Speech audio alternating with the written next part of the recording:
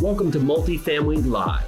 I'm Keely Rusi. And I'm Jason Yarusi. Our mission is to help you unlock your full potential as a multifamily real estate investor. So you can do more deals, bigger deals, with less stress, keep more profit, and free up your time. Multifamily doesn't have to be a mystery. It's time to go live. All right, so welcome back to Multifamily Live. Super excited for today's guest, Chris Bello. Hey, Chris, how you doing? Doing great. How are you? Thanks for having me on. Doing great, man. I'm psyched to have you. So Chris is somewhere between Houston and Denver. No one will ever know, but we've got him down here on the podcast. We're excited Blank to have space him. behind me. You never know where I am. That's awesome. He's a college graduate to quit his corporate job 3 years in, wanted to take hold of the reins of his life and write his own story. After struggling with one side hustle after another, he went all in on residential real estate, where he quickly caught momentum. Chris is also the host of the top-rated business podcast, the Entrepreneurial Motivation Podcast, with 1 million downloads. You heard that correct. He's out there doing work with the podcast world. He documents his journey and interviews incredible guests. His motto is less dreaming, more doing, and you can find him over at chrisbello.com. So Chris, thanks so much for coming on. And you know, it's a trajectory that a lot of people get on, right? They get started and then they stop, right? And then they don't get started again, or they get lost in their day, they get lost in their motivation. How are you able to look at one hustle after the other and not get discouraged and not get yourself set off the path for where you want to go into your future?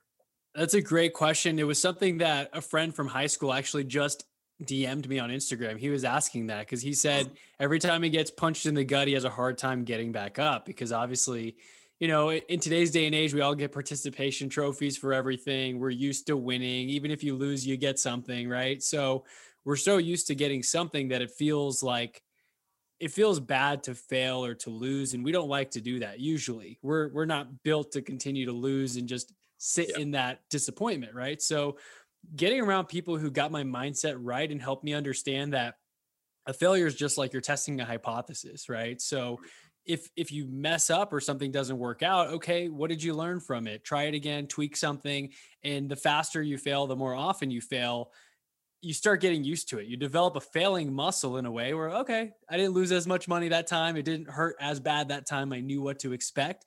And you fail better in a way. You lose less money. I just posted a stats about this yesterday, how it's just so funny how now it doesn't faze me. I don't even care if I fail. Something that might set somebody back for a week is now more like well, okay, that didn't work. Let's try this instead, right? So it takes practice and just flexing that failure muscle. You get stronger in a way, and it doesn't hurt as bad, and you just become more successful over time because you don't even look at it. You don't even know what failure is. It's just something you tried that didn't work.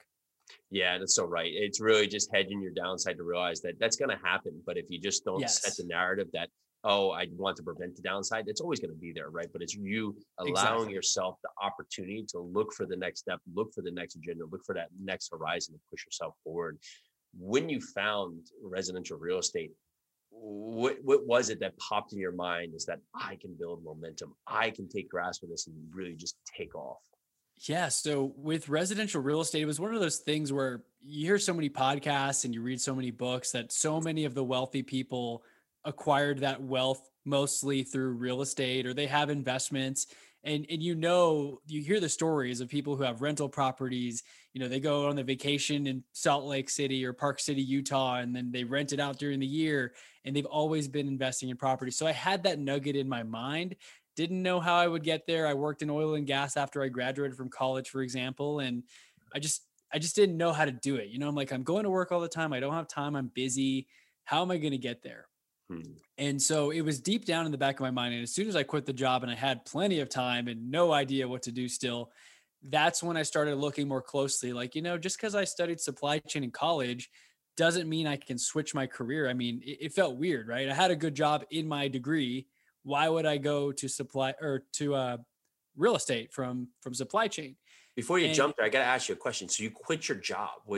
Most people would be so scared to take that step, right? So talk to me about that one moment when you said, I'm out. Like, what was the thought? Was the thought I'm just going to figure it out, or I have no idea, or you know, I hope I got it. What was the thought that went through your mind when you said, I'm out?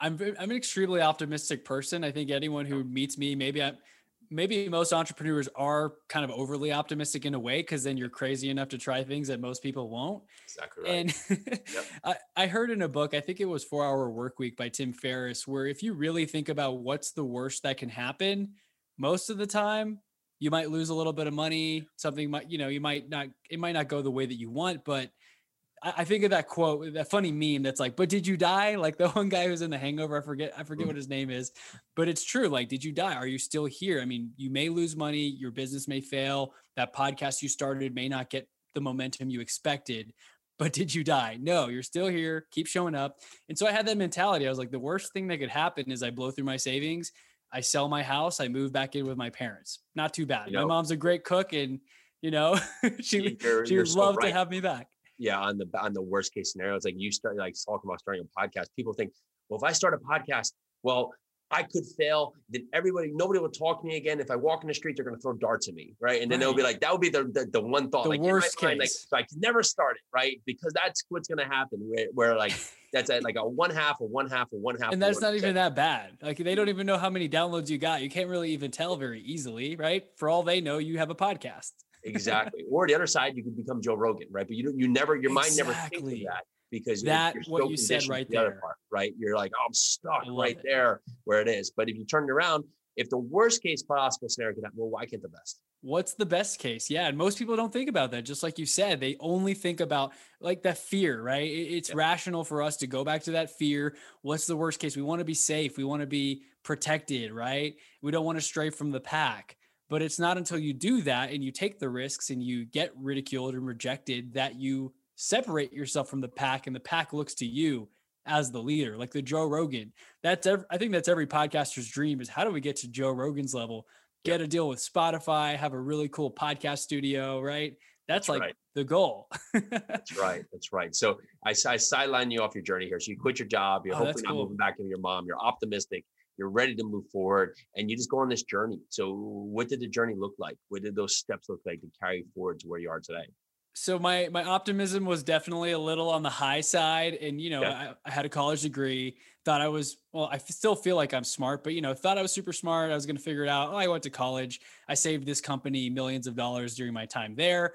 Clearly I've got a gift, right? I can do that with my own company, create a product, be successful. And I kind of fell on my face a little bit, like I posted about it. I wasn't afraid to share what I was doing next with my audience and my previous coworkers and colleagues. And people got on my email list. I was trying to create a product for the supplement space to hold powders and pills. Little did I know how much effort and time and money goes into creating a physical product. And so I never really thought it out. And, I was thinking maybe $15,000 or $20,000 and we'd have something in front of us. Little did I know, the tooling alone was like 70 grand on top of intellectual property and patent attorney fees and getting a patent done. So I think between a partner and I, we were out $40,000, and literally I only had 60,000 in the bank account. So I wasn't looking at the math, but it wasn't looking very good. I blew through most of my savings, and we weren't making money, and we didn't have a finished product.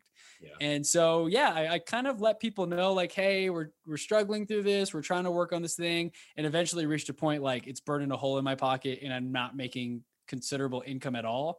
I was trying to flip stuff at garage sales. I'd make $20 here, $50 there, but it wasn't going to pay my mortgage. Yeah. And that's when I started focusing like, okay, Chris, let's pivot a little bit. Real estate, wholesaling. Ooh, what's that? Let's do that. Let's get our real estate license. Let's get plugged into that community.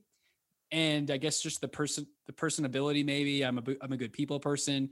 It ended up working much faster than I expected. And now, of course, my life, I won't be moving back home. Sorry, mom and dad. They would probably enjoy that. They really love it. Sure, they'd love it for a few empty days. Nesters.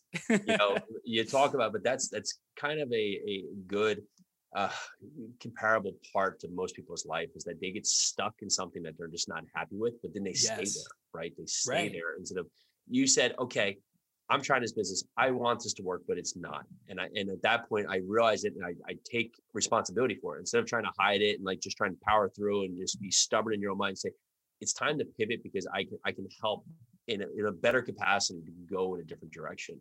And, kudos to you, man, power to you. Because most live their life like, I hate what I'm doing. I just got to get through this another week and I'll go on vacation. I'll come back and then Janie's not great, or Doug, is going to have a meeting with me. And it's just, and that's all you hear. It's the negative side of it, where in the same front, why can't you make a change? What can you do it? You sound like one that, you can go make money, right? So whether you're, flipping cars or garage sales or whatever it is, you're going to go out there and find a way to keep yourself carrying forward. Exactly. And everybody can do that, but most won't, just because of either whether it's objectively what people think or just think they can. Usually those two sideline them from ever taking action to go after their dreams and goals. Right. And I can understand it gets more difficult as you maybe start a family or have children that are depending on you. You're paying for their school. So I had none of those things, right? I mean, I have a girlfriend I've been dating, and obviously we're getting serious. We've been dating for 4 years. We just moved states together. So it's just us two, and we've got 3 pets. But at the time when I first started, I had a house and that was it. It was just me. I could sell everything. I had no obligations. Now it's a little harder to travel because I'm like, okay, we got 3 little critters to take care of. And so I can understand that my friends who maybe are stuck in a great job, great benefits, they've got a couple kids that they're going to put through college. It's hard to take that risk because, I mean, there were several months where I made no money. I made negative money. I was putting stuff on credit cards, right? Mm-hmm. And now it looks a lot different. And I got the freedom to work 10 hours a week. And everyone's like, how did you do it? Yeah. Well, I had to go through that trough of sorrow for a long time where I wasn't eating steak dinners, let's just say, or if I did, it was on a credit card, not because I had the cash. But you knew there was a brighter side in your mind, right? And that's where you kept the positive energy flowing, is that in your mind, you knew there was a day that would provide more sun. And when you continually look for that, it gets you up and it gets you out the door, and it says, okay, maybe today wasn't perfect, but tomorrow's another day. I get another shot at it. And I get it, for people out there, not everybody's made to take the risk journey that Chris is on. Not everybody's set up to say, okay, let me go out there. And you're not risking today, but you're still taking risk because you're putting money in yourself, right? Everybody's taking a risk, whether it's staying in your own job or staying in something that you've built. It doesn't matter. There's a risk said. Some aren't made for that. They just don't want to. So if you're out there and you have kids and you have, your pension or whatever set in that capacity, and you like, fantastic, right? That's your journey. But for each of you who's saying, I don't like where I am, I don't like that part, there's another choice. There always is. And Chris is a representation of that. So talk to me about your investment business today, so what you do from the residential side. Talk to us about what you do and why you're able to do it seemingly where you want to be. Yeah. So when I started flipping stuff from garage sales, that's when I started listening to Bigger Pockets and realizing like, oh, what I'm doing now, I could do with properties. If anyone isn't familiar with wholesaling, you're basically flipping a contract from the seller to a buyer. You're the middleman and you get the difference. It's an assignment fee is what it's called. And so it just made sense to me. I started learning that obviously higher ticket items are going to have higher ticket commissions. I know automobile sales, residential real estate sales, those are higher ticket, for example, or even these high ticket products like, I don't know, Tony Robbins conference or something like that. But this seemed more achievable. And so I networked with people in my market in Houston, Texas. I met up with wholesalers and I started getting into that game and working deals with them, working with their buyers, meeting investors, meeting hard money lenders, all these different people that I needed to piece together the relationships and how it all flows together. And that led me to actually realizing that while I wasn't sure if I wanted to get my license and be a real estate agent, I saw some of the money that some of them were making for relatively little work. And I know you got to work hard and stuff, but you got to also work smart. But lo and behold, I got my license in 2019. I remember not even being sure, is this the right step? Is this a waste of time? Is this distracting me? And here I am. I'm capitalizing on so many more opportunities, referral commissions and outsourcing and people showing houses for me that I've never been to that are getting under contract. And literally my business today, I got showing agents, I've got transaction coordinators, and I'm even developing a team here in Denver, Colorado. So I've already got Houston set up. Denver, I've already networked with investors, some sales agents, an executive assistant that I'm looking to bring on. And we're going to have a wholesaling and retail operation here. We're basically in the lead generation business, right? If someone wants to list a house retail and get top dollar, great.